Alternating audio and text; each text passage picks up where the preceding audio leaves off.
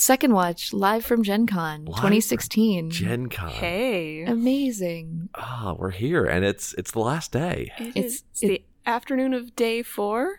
It's Sunday afternoon, and it feels like Sunday afternoon of a con. I am completely in that mode right now.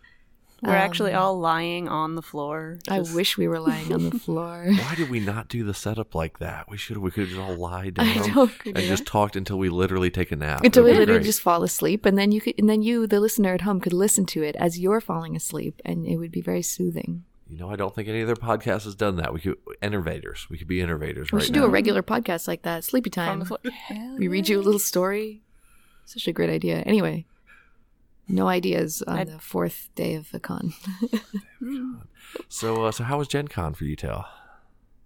Meghan. I'm so sleepy. The Starbucks downstairs is closed, and I was very sad about that. No, overall, it was really good. This was my first Gen Con. I think Alex also. Yeah, my first too. Nice. And I was prepared for it to be huge and crazy, and it was both of those things. Which is exhausting, but so good.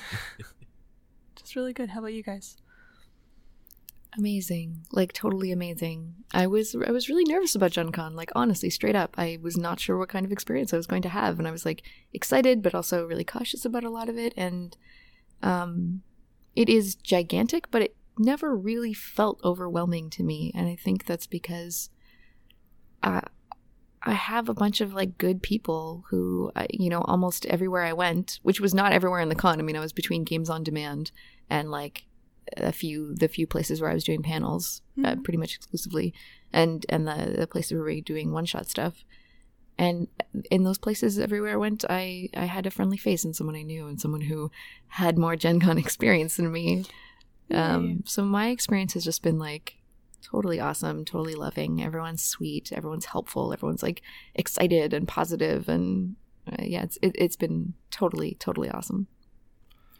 See, and because we talked, what was it, on the last second watch a lot about this, or maybe the one before, I forget. But because this is you all's first Gen Con, was your first Gen Con. Mm-hmm. Of course, I had the experience of doing it last year, which I think is when I had all of sort of the fears and anxieties and all of that. But I had a very similar experience of just getting to see a lot of people that I talked to online and attaching Twitter handles to faces. There was so much of that. Mm-hmm. Oh my God, I had this great experience of this guy coming up and being like, hey, I honestly can't remember this guy's first name, but he was like, hey, I'm first name, and we know each other on Twitter. And I was like, okay, cool, handshake, awesome.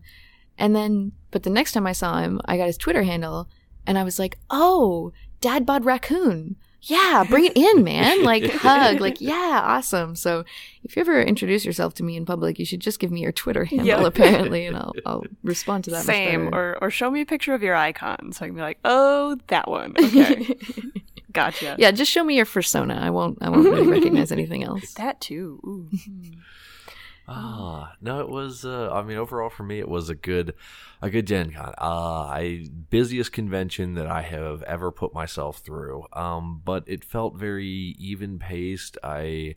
I did 8 interviews for Talking Tabletop over the last 4 days. I was a part of 3 panels, and I recorded 3 APs while I was here, together with all the stuff that didn't happen on the mics, plus this show. So it was kind of a nonstop 16 hours a day, sometimes a lot longer than that. There was the 1 20-hour day. But that's what I know. I do that to myself, and then I get to chill and relax. I mean, it's Gen Con season. I get to. The problem is there's too much awesomeness in the world, and there's too much awesomeness at Gen Con, and I'm like, I can't not take part in the awesomeness. So it's like, getting to.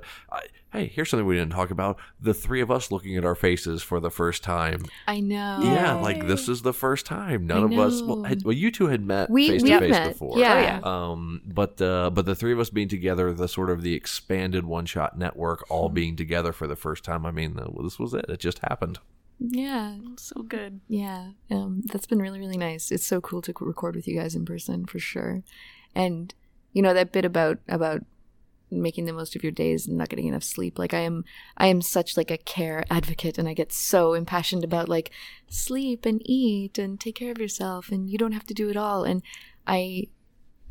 now I understand why that's so difficult. Like I've had cons where I've had amazing experiences, but this is the first con that I've ever been to where I was like, it's 4 a.m., but I just can't go home. Like I don't want to. I just want to keep being around these people, and I think, you know, that has less to do with the design of the convention or any official events that were going on, and just the people that were here.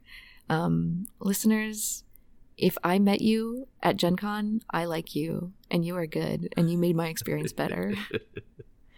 For real. So I guess we should do Scrying by Gen Con edition. Yeah, sure. Yeah. Megan, you go first. Okay. I will go first. So Scry. So now is this is just the Gen Con edition. So it doesn't matter what I've been up for the last month or two, because it's nothing. Doesn't matter. Yep. You'll never know. It'll be a mystery forever. It's only Sunday and I'm still having trouble remembering what all I did. Thursday, I played games all day, and it was fantastic. One of them was even on the schedule, so that's cool. That's the thing that I think nobody tells you about Gen Con too, is that yes, the schedule is huge and gigantic, and there are so many things going on, but there's so many things that aren't happening on the schedule. Yeah.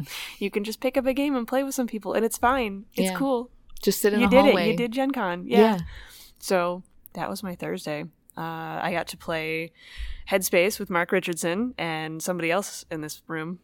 So maybe always a good time. Headspace is so good. Yeah. So good. That was really good. I'm not sure what's going to become of that recording, but hopefully it's out there somewhere for people to hear. I played my first Cypher System game with Troy, who is another good person from the internet. I met so many Twitter people, and it was so good. And then I met Senda from She's a Super Geek podcast. Yeah, what a sweetheart, huh? She's so good. She ran a great game for Contessa, which I did not spend nearly enough time in that area or learning about those people. But she ran a version of One Last Job that was Magical Girl themed, so of course I had to go play that. Amazing. It was very good. So if you played in that game, it was fantastic. Thank you. And yeah, I think from there it's just been, I did some shopping, but that's the buy part. We'll talk about that later. I don't know, just seeing people. It's been a nonstop like running into people that I've known on Twitter for a while and that interact with us and that are so good and nice, and they're that way in person too, and lots of hugs. Yeah. Lots and lots of hugs. It's been a hug con for me for sure. Yeah. Yeah. Sorry, Jim. Yeah, no, I'm all right. For those listening, y'all have probably heard this before. I don't believe in physical contact. That's not one of my things. Like I have to deal with handshakes because that's what society deems we have to handshake. But I would rather just be like a hello friend from the other side of the table. Hi, how are you doing? And hugs are super cross the line. But Gen Con, everyone, has this incredible, huge, warmth and energy to them that it's like, all right, barriers can go down for a little minute. Come on in, let's hug it out. Let's make it happen. But does that feel okay to you, or do you feel like there's a lot of hug pressure? Because I know there's hug pressure at things like this, and okay. We're second watch. We're truthful and honest, right? That's right. There's a ton of hug pressure, yeah. And if it wasn't for the hug pressure, I wouldn't do it. And part of it is there's some reality. It's kind of hard to explain for people that don't do that we do. Not that we're anything special, but when you're at the one shot hangout or you're on a panel, you're performing. Maybe you disagree, and mostly it's you, but at least for me, I'm sort of performing, and when I'm in the hallways meeting people, I'm performing. Interesting. I'm me, but I'm more often, I try to be anyway, more charismatic and more outgoing than I would naturally be. My natural self is I want to sit here in the corner of this quiet room and and check how the Kickstarter numbers are going and worry about those and hit a like on Twitter and just be calm and quiet. But I want to give a good interaction to the people that I meet. So there's a performance there. And with that comes things like hugging when the time is right. So, I mean, the 100% truthful reality is it is the combination of the pressure and wanting to perform and give a good interaction to the people I meet. Because, I know when I got to meet people for the first time that I, listen to podcasts or they do games that I like or anything like that, this is my one chance in the year to meet them and interact with them. I would like a good interaction with them for, not that I'm anything special, but for the people that wanted to meet me in the same kind of way, they want a good interaction and they don't want to hide from across the table. So you try and deliver. That's hard. That's a really delicate balance because I think there's the degree of performance that protects you and that sort of allows you to put up this thing and not let strangers immediately see your true and intimate self. And I think that's really healthy. But I that actually really bums me out that people are just I think like. And I know that I do that too. I'm just like a little puppy and I just want to jump all over people. And I know, and I feel like, I'm tiny and I look harmless. So I think I get away with a lot, but that really bums me out. Like I really wish that there was a socially acceptable, I wish that there was some way to just express that like, I don't want to hug you, but it's not a judgment. It's not a thing. Like it's just a low pressure. And all of this would be solved if we checked in with people before we hugged them, which I try to remember to do. And I know I don't always do it. I'm trying to be more mindful of that as well. Like this whole weekend, I know that I think I jumped it with a few people, and they said the same thing back to me. They're like, "I meant to ask," and I was like, "It's okay. We're both good with this. It's fine." Yeah.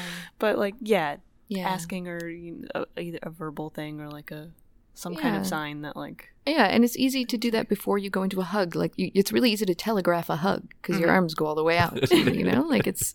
I'm a bear, yes. Yeah. And I think, like, in a LARP, usually before you get into the kind of LARPs that I play, before you get into, like, a combat or before you get into, like, really close and, like, intimate, you telegraph it. You check in out of character, right? You just do, like, hey, I'm going to do this. Is that cool? Yes, no. And then you do it. Like, you can do that in real life. We should do that in real life. So let's all try to make that just like a con culture thing. Hugs are wonderful and touch can be healing and powerful and lovely. But yeah, let's make check-ins also a part of con culture. I would appreciate that. Yeah, let's do that. Could you just like I was asking some people just a quick, are you a hug person? Yeah. Are you a hugger? Yeah. Because some people are huggers, like self-identified capital H huggers, and they love that. And And so just something like that, I think, is clear. Hug, Yeah. Question mark? Yeah. No is fine. Yeah. So now that we've snatched all the air out of the room. I love talking about this stuff. Absolutely.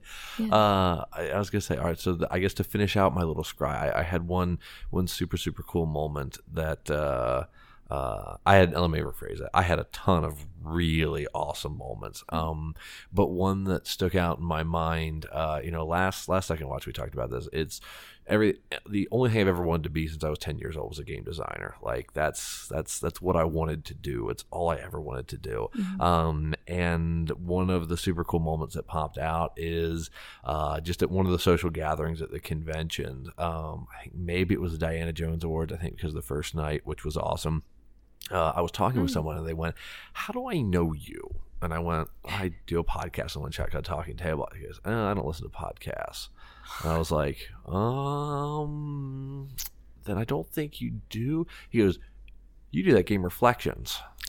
Oh, wow. Oh, that's and I awesome. was like, I got, and I don't know, maybe that feels egotistical. I don't know. I'm happy. I'm going to say it. I got recognized for my game design work without association of the podcast and in a room full of, real game designers. I know, Alex, you're going to roll your eyes but they at were me all, for it. Keep going. In a room full of Ken Heights and Robin D. Laws and Matt Forbex, and to get that kind of acknowledgement, just kind of it makes it feel like you're doing something right within the dream you're trying to achieve. So that was a super cool moment for me. That's so wonderful. I love that. Alex? Scry. I figured that at some point over this convention, I would play a game or two. I was doing a lot of panels, and I was doing a lot of just hosting at Games on Demand, which was really, really satisfying. I love working with those people. Like, it was just fun and great. They're a great team. I love what they do. I love how many first timers and people trying new games and all that stuff. So that was really satisfying. But whether or not I would actually end up in a game was just totally like, I'm going to leave that to fate. But I ended up, it was just kind of like last minute, we have more LARPers than we have slots to put them in the current game. Someone needs to run something. And I felt like a superhero jumping in and running Jason Morningstar's Juggernaut, which is like a short, small LARP that is basically just played out as a deck of cards, and you just go through the deck of cards. And it's the premise is that it's 1950 and someone has invented a computer that can tell the future, and the Juggernaut is never wrong. And so you press a button and it plays a sound, and you just put it on your phone or whatever, and then you pull a card, and whatever it says on that card will come true. So it might be something in the future because you're in the 1950s, and so it's some historical event that will happen later. But more often it's something that will happen on that day. And so then it's up, and it's great because in character you get to be really skeptical and like, well, this is bullshit. And, but you as players get to be sort of cooking in the back of your minds, how am I going to make this true? How are we going to make this true? When is it going to happen? And it's amazing. It leads to all these incredible moments of tension. Like there's this one card that says like a disagreement, on this day, a disagreement will turn into a fist fight but which will end in a serious injury. And so then every time someone gets into an argument, every time two characters start arguing, there's just this like, is this going to be the one? Is this So anyway, lots of amazing moments like that. So I just kind of jumped into it, and we had a couple of first time LARPers, and everyone had a great time. And it was like so last minute and so like hasty, like find a space, let's just do this, jump in. Hi, I've never met any of you before. I'm going to run you through this game. And it was really, really like great experience. We all had fun. So that was, and I played another LARP called Conclave. I played a few of the #feminism nano games that were super fun. Really, really good experience. Which ones did you play? Let me see. We played Dances with Vulvas, which is a great warm-up game where you just try to put the word vulvas in as many movie titles as you can, and it's like a rapid fire. You have to get a certain number in a certain amount. Mm-hmm. And then we played one about acting out a scene where someone menstruates onto a couch, and you leave this like stain, and how you manage that. And so you set up the scene, you play it a couple of times, like different people playing the person who whatever, mm-hmm. and then you play the exact same scenes again, except this time someone has spilled a glass of red wine. Oh. Okay. Yeah. And so you get to have this amazing experience of like, Yeah. Yeah. And then you get to play the original scenes again, but in a 20-second version. So the like scenes are 2 minutes long. Yeah. And so you get to redo these scenes where it's like, this is just something that happened. This is no big deal. We'll clean it, put some salt on it, get some seltzer water. Anyway, so, cool. And 2 or 3 other ones that were really fun. So yes, that's what I've been playing this weekend. So then we have to talk about something that we've talked about a little bit before, but we didn't talk about on Second Watch, and I feel it's an update because last Second Watch we talked about doing my first LARP. Which at the time I'd never done a LARP before, and I LARP cheated on you, Alex, and I feel bad. Jim, I'm just happy that you're happy. But it was with Jason Morningstar, so I feel well, like, that's great. Then yeah, you do that. Right. So the story, and this is actually not a Gen Con story, so I'm double cheating. So I LARP so we're cheated just breaking on all the rules. LARP cheated on Alex. I'm Origins cheating on it. I'm Origins cheating on Gen Con here, but I did want to tell the story because I was at Origins, about a month ago, 6 weeks ago, whatever it was, and I just had a hole in my schedule, and I saw that Jason Morningstar was running a LARP, so I was like, I guess that's the time. Let's do this, and it was an amazing experience. Of course, Jason runs a phenomenal game. Well, what was the game? What was the game? We're going there. Okay. Oh yeah, that's the selling point. He runs an amazing game. And before we get to the game, one of the things I was interested about, you've talked about this a lot, Alex, but the presence and concern for safety, is far more than I've ever seen in any other game. And I don't know, because my experience is now no longer 0, but it's only 1. I don't know if that's representative of the LARP community. I don't know if that's representative of Jason, but there was a lot of thought, attention, pre, during, and post to safety. And not just physical safety, but mental safety, because both of these things, mental and emotional, all of these things were very prevalent within this game. So the game was Explosion in Space. Oh, yeah. And this is if I remember correctly, it's a Russian LARP that he ran. He learned it down at, what was the big LARP conference? Oh, Living Games, probably. Games, yeah. That's where he I guess, played it the first time, really liked it, wanted to run it. So it's not one of his games, but he was running it. And you're told this right from the beginning. What happens is you play a crew that is on a spaceship that's going between the Earth and the Moon. And at some point halfway through, the ship is going to blow up and you all are going to slowly die. And only one of you will live.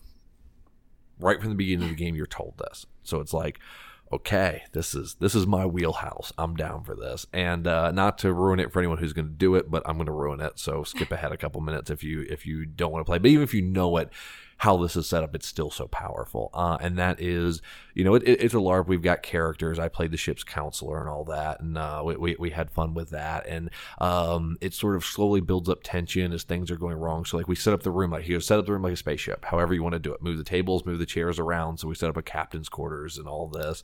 And then all of a sudden we realized something was going wrong with the engines, because he would go, crew chief, get back here. And then all of a sudden, like I'm in a role play scene and I look over and there's someone with the flashlight app on their cell phone underneath one of the tables, like working on stuff. It was great, and it built up tension.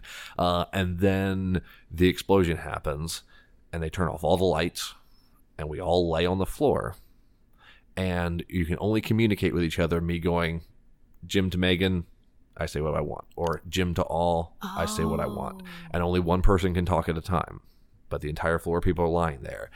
As we're doing this, the event organizer, which was Jason in this case, is walking around like the angel of death is what I termed after him, because he's just walking in slow circles around everyone. And when he leans down, if he touches your neck, that means you're low on breath. If he touches the top of your head, you pass out for a period of time, your choice. Put your hands over your eyes, you die. So you'll be talking with someone and suddenly they will just go unresponsive. And you don't know if they're coming back and you've gotten to say your last words to them, or if they're gone. I just got goosebumps. Yeah. Oh, man. And it was amazing. The thing, and in the feedback after, when we debriefed on everything, the feedback after was, I've never seen silence used so powerfully in a game before, because it was after most of us were gone. We didn't know who. I think actually still some people were alive and just choosing not to talk, because we had sort of said there was. It felt like 30 seconds or 5 minutes or 5 hours. I don't even know how long it was, of just silence in darkness before the lights finally slowly came back at the end. And so I could very much see how that game was not for everyone. It was a very emotionally intensive game, but I loved every second of it. Every second of it.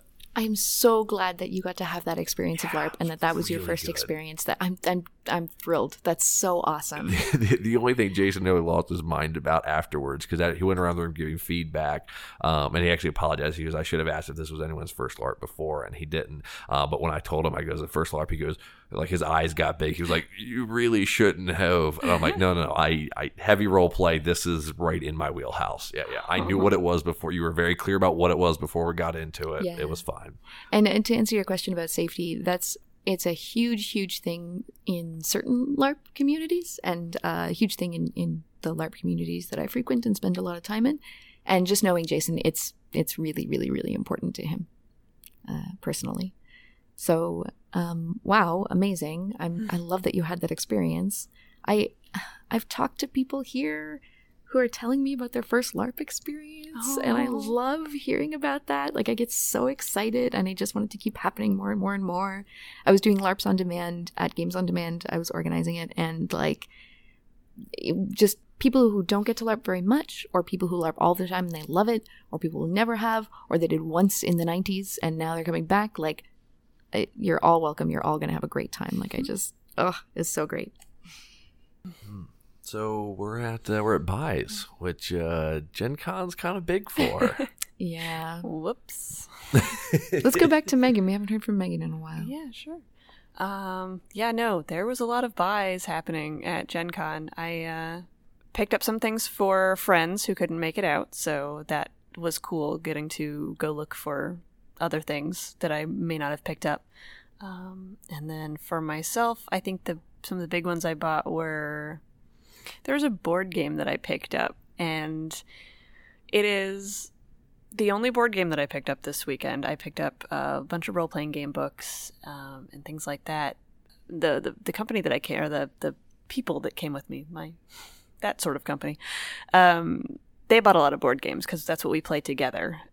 But the one that I bought was a game that we played several years ago at PAX East, and it's completely silly and ridiculous, and it's called Moonquake Escape. And you are playing these little cartoon aliens who were in prison on this poorly built, like, prison planet that is now crumbling because of a moonquake, and you have to, like, navigate the terrain to get back to this spaceship, and you got to be the first one off. And I think there are several things that drew me to it, and one thing is you have to build this game board.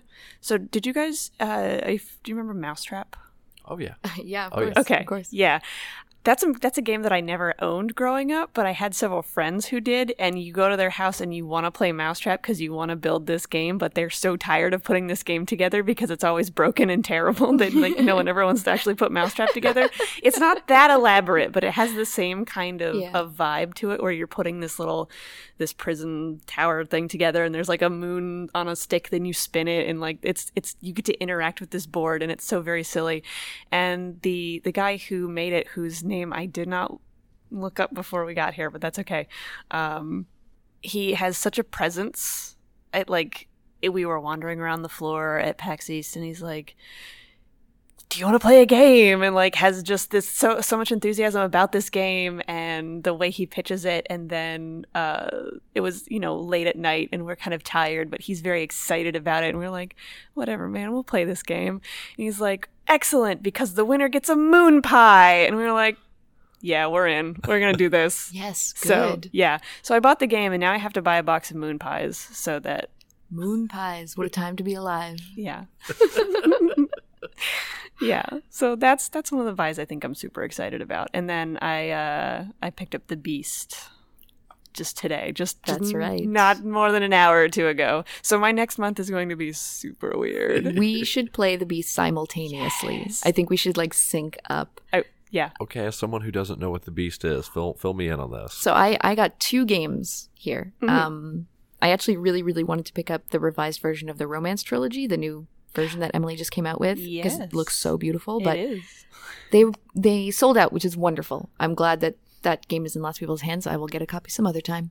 But the 2 games I did get, one was Golden Sky Stories, which is like the super cute, adorable game of being little animal spirits that take human form and help people with their problems. It's so cute. It's and the other game is a 1-player Polish game that just got translated into English. It's a card game. It's a like a pervasive 1-player game that you play out over the course of 30 days. Like I think you play 1 card per day. And it's about a monster that you find and you live with, and you slowly develop a sexual relationship with this monster. And it's apparently pretty amazing. I'm really, really looking forward to it. Yeah. Just the whole idea of a 1-player role-playing game is very cool. That was super intriguing. I like that aspect. And then, I mean, the fluff is good too. So let's... Yeah, no, we should definitely do this at the same time. I'm curious to keep kind of track of how the game goes, and then because I want to see how it replays. Yeah. So yeah, I'm gonna be journaling about it or something. Or I really don't know that much. Maybe journaling about it is part of it, or you have to write things down or make a record of something. I don't know. This feels like the perfect thing to go sign up for a live journal for again. Ooh. Yeah, that would be that would be pretty amazing. Yeah. Because if someone was really having sex with a monster that was in their apartment, I feel like they would definnally live journal about it. That would be the appropriate social media. That's the only. All right. Yeah. I'll tweet my live journal address to people when I go home and set this up. Nice. Current mood, delighted. Oh, Jim, what's your buy? My buy. I actually didn't buy that much. I was joking because it was Saturday at noon. So what is that? 3-4 days into the convention. Before the first time I walked into the dealer's hall. Oh, wow. Yeah, and actually I was thinking about it because the badges, that are around our neck that we have to like pay for to attend the convention. I was sitting there realizing I was like, I literally used this thing for 2 hours. I guess I'm technically supposed to have one to be around and support Gen Con and all of that, but I was like, I could have almost not had it, and my experience would have almost not been different. But I did get a little bit of time in the dealer's hall, and Emily, my better half, was of course here at Gen Con too, and she was walking around and she had seen a pro wrestling card game, which of course I'm a big pro wrestling fan. And I had just this amazing experience because we were walking around and suddenly it clicked back into my head. I go, oh yeah, we need to go check out that pro wrestling game. And all of a sudden, out of nowhere, a luchador goes, which pro wrestling game are you looking for? Whoa. And I went, I was having a conversation here, but this is interesting. Okay. I go, what was the name of it? And she goes, Super Show. And the guy goes, that is the proper one to have. And he was like, to the booth. And like just coincidentally, their guy Amazing. was there. And I went to his booth, and for 15 minutes, we cut a promo back and forth with each other to buy this thing. And at the end of it, of course, I bought the game, of course. And the guy literally goes, all right, all seriousness, before I bought it, he goes, all seriousness, do you want to play the game to like learn what it is? And I go, no, I don't care at this point. Like I have gotten my entertainment value. You all are entertaining enough that the game you make, I'm sure, is good. Give me your product, take my money. You've given me a little experience in a moment, and ultimately that's what we're looking for with their games. So that was the super fun one. I think the only other thing, I bought I sure wish I scratch that. Just ignore the novel or ignore the name.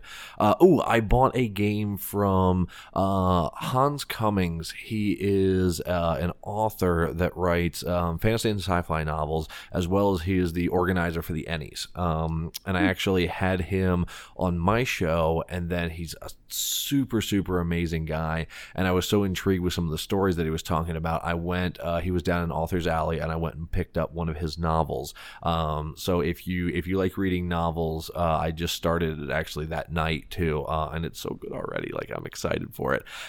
So anyway, if you like it, I mean, he's super great, super talented, awesome guy. You'll hear him talking tabletop some. So I bought that, and the only other thing RPG related I picked up was Lamentations of the Flame Princess. So that was what we had. Nice. I'm curious about that one. Someone brought that up at a panel that I was on, and I am curious about that game. Yeah, I haven't played it. I know almost nothing about it. I was walking through the booth and saw it, and I went, I've heard people say it's good, so Yeah. $25, another RPG book to read, absolutely. And that was pretty much the entirety of the thought process. There was this huge light up banner, like one of those like series of lights banners outside of this very hotel, and it just said #TryNewGames. Okay. And I think that's good. I think that's a very, very good attitude to come to something like this with. Yeah, I think so too. Like I came in with, maybe two purchases in mind that I was like, I want to get these things because I'm aware of them. The board game that I came to get, I will buy. The one rule book that I came to get because I played it recently, like, I'm going to do that. But everything else was like, this looks cool. Yeah. Or had a blurb from Alex Roberts on the back. Oh, yeah, that's right. That's right. Yeah. Yeah, I'm so glad that that's in print now. That's really cool. That guy reached out to me a while ago, and I didn't have a chance to play it, but I got a chance to look through it, and I was just like, wow, this is a cool thing you got going on here, dude. And yeah, I guess words to that effect are now on the back of the book. Yes, there was a glowing review, and I'm sure that my group will play it because it's a GM-less role-playing game about dwarves having an adventure. Of some sort, and I am dwarf trash, and at least one other person in my home group is dwarf trash, so we need more games without GMs, so we'll play it. We'll let you know. I'm excited. Good. Oh, I didn't even mention my most important acquisition of the con, which is that while walking from one hotel to the other at about 2 a.m, I found this Battlestar Galactica original series tie-in novel on the ground that was actually written by Richard Hatch, who played Apollo. And so I was like, you're coming with me, trash book. And I brought it to, I was going to hang out with some Games on Demand folks. And I was like, look what I brought. And I just opened it up to a random page. And it was this like weirdly erotic thing about like Starbuck gesturing at something with his pistol and like the heaviness of the barrel of his laser blaster or whatever. And I was like, cool, delivered. I don't know where that book is now, but if someone else finds it, I hope that it treats you well also. Oh my god. I'm a big fan of the original Battlestar Galactica. I haven't actually seen it. It's pretty fun. It's extremely homoerotic. And not in like a Kirk Spock, I could see this kind of, if I think about it, like, no, it's just there. Very obvious. Cool. It's there. Cool. So I guess we should probably go around with some of our favorite Gen Con moments then at this point, right? Like, I mean, Sure. as I think about it, I probably talked about some, but like everything we keep saying, it's been the moments, really. Yeah. I mean, that's what's made this thing. I think one thing that we all definitely have experienced and can talk about is there was a hangout last night. Oh my god. Well, there was a Oh my panel and then a gosh. hangout. It was so much fun. It was so much fun. And much like Gen Con itself, I've never done anything like that before. I hung out with people who were like, I mean, they're fans of James and Kat and One Shot and Campaign primarily. So I feel like, that's a little less pressure. But like hanging out with people who I don't know and they like my stuff. And I was like, I don't know. What's that going to be like? How do I operate in that mode? But it turns out they like my show because they have similar interests to me and like what I like, and they're cool and smart and have good taste. And I loved every single interaction that I had with folks. Like it was so much fun. That's awesome. Yeah, it was a super big turnout. Yeah. The obviously one shots continued to grow, which is great. That's why the three of us are sitting here talking now.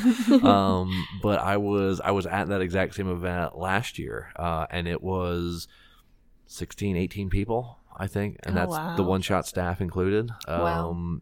And I mean it was what, 60 people probably, guessing. At least. I don't even know. Yeah, it was huge.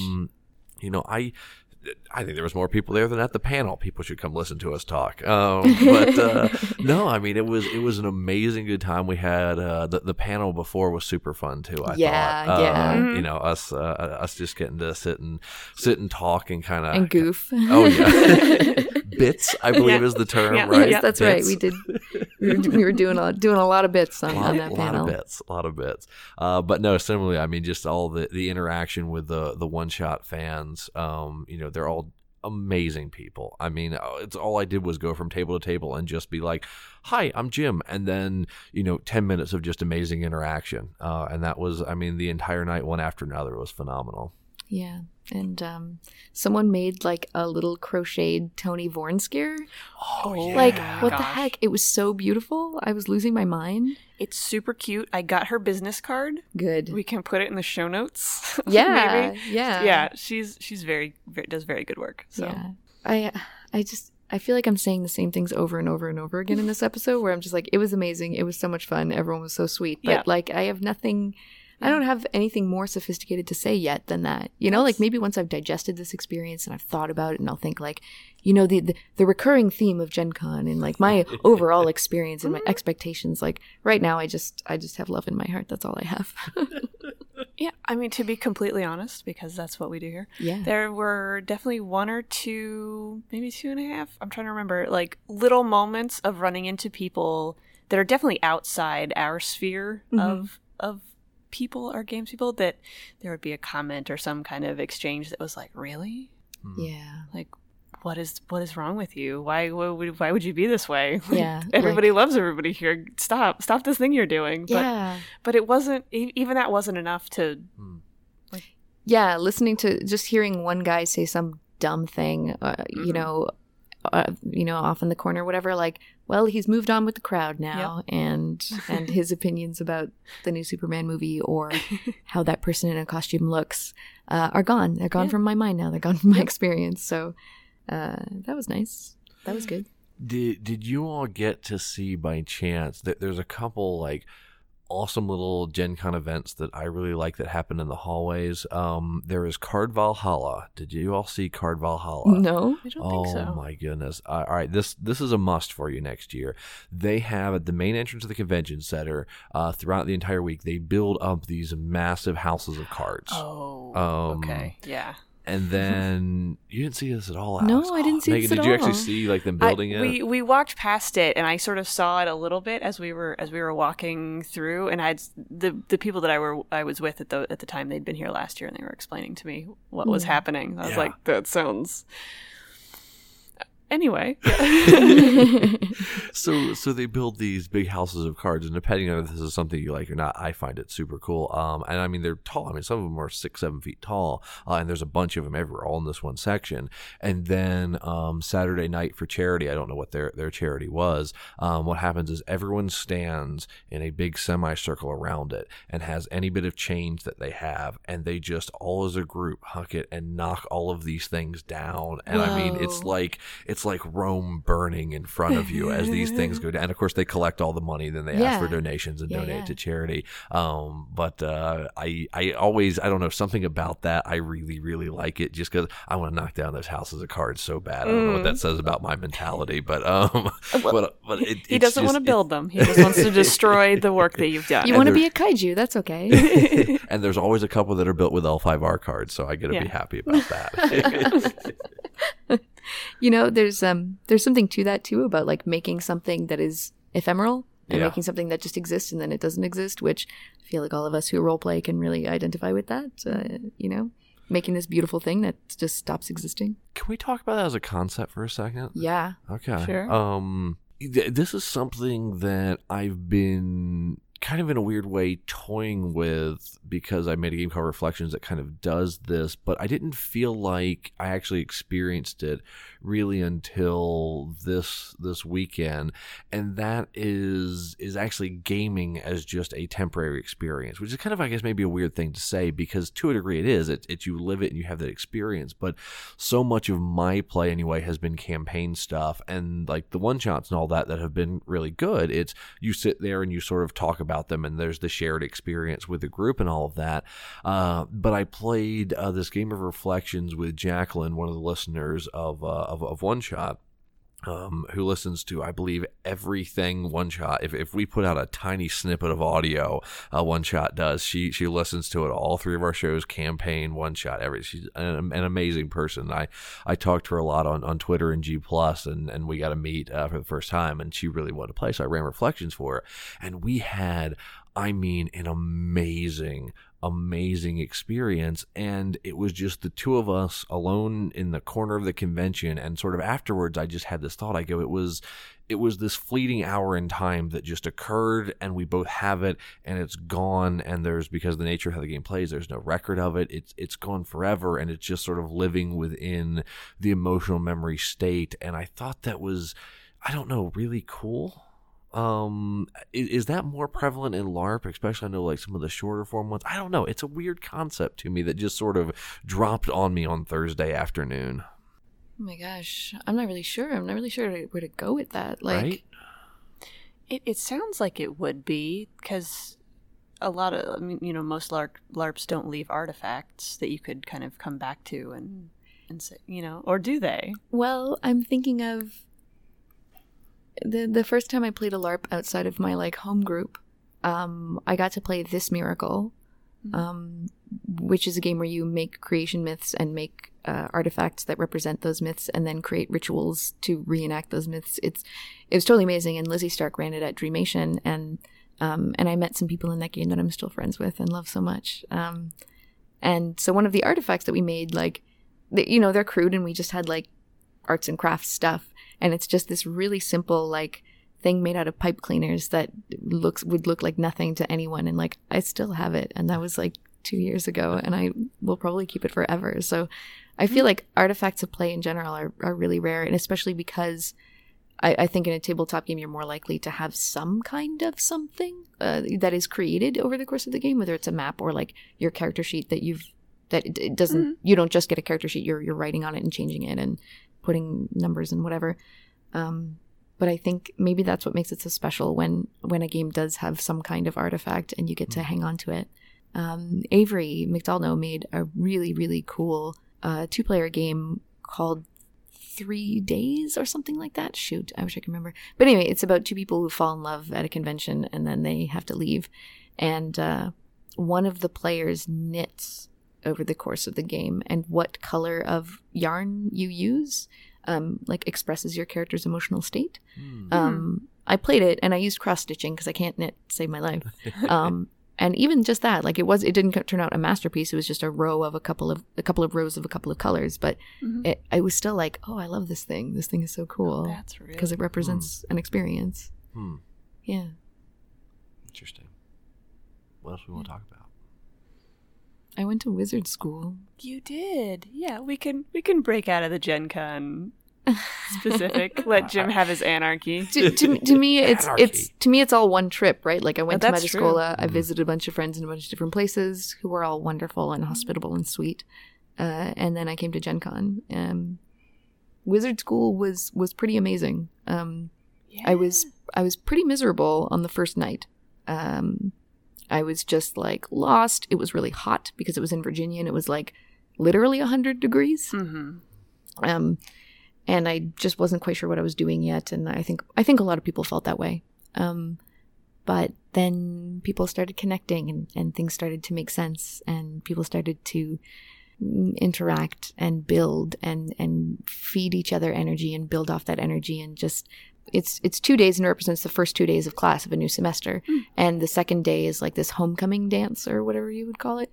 And so by the end of the game, it's Saturday night and you're just dancing and you're like, it's a brilliant piece of design because it puts everyone in the game into one place at one time at the very end of the game. So any like sort of like loose threads or plots or like relationships that you want to resolve, you can do it because everyone's there in one big room. So it's brilliant.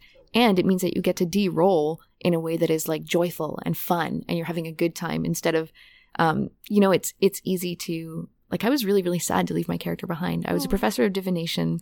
I was just like a magical therapist basically. And I loved being that character. And I was really worried about leaving her behind. I wasn't looking forward to it. So getting to de-roll while dancing and while having fun and while feeling accomplished and good and it being Saturday night and having that sort of like plot satisfaction and story satisfaction at the same time was really cool. I'm being so incoherent about that experience, but that's okay. I'm just, all I can do is ramble. It was really fun. It was really special. I remember you talking on Twitter before you went about when you found out that you were going to be, or maybe it was before you found out what role you were going to have. Talking about the difference between playing a student role or playing a professor role and the different kinds of fun. Yeah. So how did that, do you think you had fun, enough fun, a good kind of fun? How did that happen? I had a lot of fun. I loved teaching, actually. I loved having classes. I was teaching palmistry and phrenology, which is like a magical aura-based version of phrenology that isn't just like weird eugenic horribleness. And I induced people into prophetic trances and interpreted dreams. So that's what I was teaching, and that was really fun. And I got to see people doing in-character like readings later in the LARP. Like my students start to use that stuff, which was great, right? So I loved teaching, and I loved being a resource for people and students coming to me with in-character stuff like, I've had this vision, I've had this dream, help me interpret it, Professor Ziegler. Or just coming to me with like stuff, like what ended up happening is that people would just come to me as like a confidant or whatever. And those were my most satisfying moments of play. My actual most satisfying, one of the most powerful role-playing moments I've ever had in my life. I got to do like this sort of channeling seance thing for a character whose mother had just passed away. And so we did this, like, I invented this ritual on the fly. He told me about a treasured memory of her, and he put that memory into some water, and then I drank the water, and then I, like, channeled her voice, and he got to say all these things that he hadn't got to say to her, and, like, so that was, like, totally a peak experience for me, and that happened, I guess, like, Friday night, and yeah, so I think it's a different kind of fun when you're a student and you're sort of more receptive and you have more freedom in a way, I guess, because like you can skip classes if you're a student, it's not a big deal. But I felt more tied to my schedule, and I felt more like sort of giving people stuff and making stuff happen and seeding things. So it's maybe those are different kinds of fun, but I think I really, really made the right choice. I think I was actually much happier as a professor than I would have been as a student. I felt like I just had a bit more control over what's going on. Yeah. Yeah. How many people like are in that LARP? 120, something around there. Oh, wow. 100, 150, somewhere in How there. in the world do you structure something like that to keep 120 people interested and engaged for, 2 days, 3 days? What? You can't. You cannot give people any amount of stuff in advance and expect them to just run on that. What you have to do is empower them to make play themselves. Right? And so that's really, the LARP definitely had a lot of lore, and there was like a huge world document that you were encouraged to read, although not required. And there was a lot in your character's backstory in terms of hooks and things that you could be interested in. So there was like a big sort of information dump that took place not at the LARP but in advance. And a lot of people connected with each other just on Facebook or whatever to create character bonds and decide who they had history with and whatever. Hey, we should say that we were roomies. Hey, we should say that we've been friends forever. We should say whatever. So there was a lot of that in advance, but you really have to empower people to make their own decisions, create their own magical rituals, invent their own spells. And the more there was a combination of letting people do that and giving plots. And in my experience, the plots that were supposed to be kind of given to people were not half as successful, half as interesting. They didn't flow as naturally as stuff that just came from the players. I'm sorry I talked about Wizard School for so long. No, I wanted to hear about Wizard School. Yeah. That's awesome. Honestly, like so much of my Gen Con experience has been finding other people who were at Wizard School, especially if they were in a different run than me, right? Because it's the same set of characters, same like, preset stuff. Did you talk to, because James and Kat did it, right? Yes, and I didn't get a chance to really, really debrief with them. Like we barely talked about it all. They were busy bees at this convention. Oh my goodness. Yep. And so was I, but they were really on that hustle. So we'll get another chance to talk about Wizard School. I'm quite confident about that. And maybe next year I'll go be a wizard. I want to do this. You should totally come next year. Yeah, it'll be rad. You should come too, Jim. You're a LARPer now. I don't know if that one's my cup of tea. That's fine. No samurai students. I've never, I don't know, the wizard school that theme doesn't have an appeal, I think, enough to me to keep me engaged for that long. I'm definitely super interested in a long form LARP like that, a multiple day type thing. Now in my mind, because I had that wonderful experience in my first LARP, and of course I'm very much addicted to that kind of play. I'm going, can I get that high of emotion for 3 straight days, or do people just not do that because there's really big problems trying to do that? Yeah, you would just run yourself ragged. Right. So I want to get in one, I want to try one, but I don't think Magischola is the right one for me. But there is one out there. Yeah, and don't do it unless you're psyched about it, right? Right, exactly. Go in with enthusiasm. And I think that the success of New World Magischola will probably mean that we see a lot more LARPs like that in that style and of that quality here in North America, which is very exciting. And I hope that you get to go to samurai school or whatever. But I can tell you, in a LARP that long, I had concerns about this as well, because I'm used to being in like 2-hour games where you're in character the whole time. You drift in and out. You do check-ins out. You do metagaming talk all throughout. You're definitely not in it super, super immersed, having an intense experience the whole time. There's sort of peaks and valleys. And see, and that's interesting to me, because I would assume naturally it would pretty much have to be that way. My gut reaction is I don't like that, but then again, that gut reaction is based off of years of tabletop playing, with the longest sessions are 4 or 5 hours, which, while at times, I mean, even then there's breaks, because you go out and you take a break. So I don't know. I have a gut reaction to that is most certainly off base, but I feel like I won't get past that reaction until I get to experience it. I wasn't sure how it would work either, and I thought, like, wouldn't that be jarring? But it's actually very comfortable to just kind of slip out of character for a second, establish something, agree to something, whatever, and then slip back in. And when you just start doing that, it flows really nicely, actually.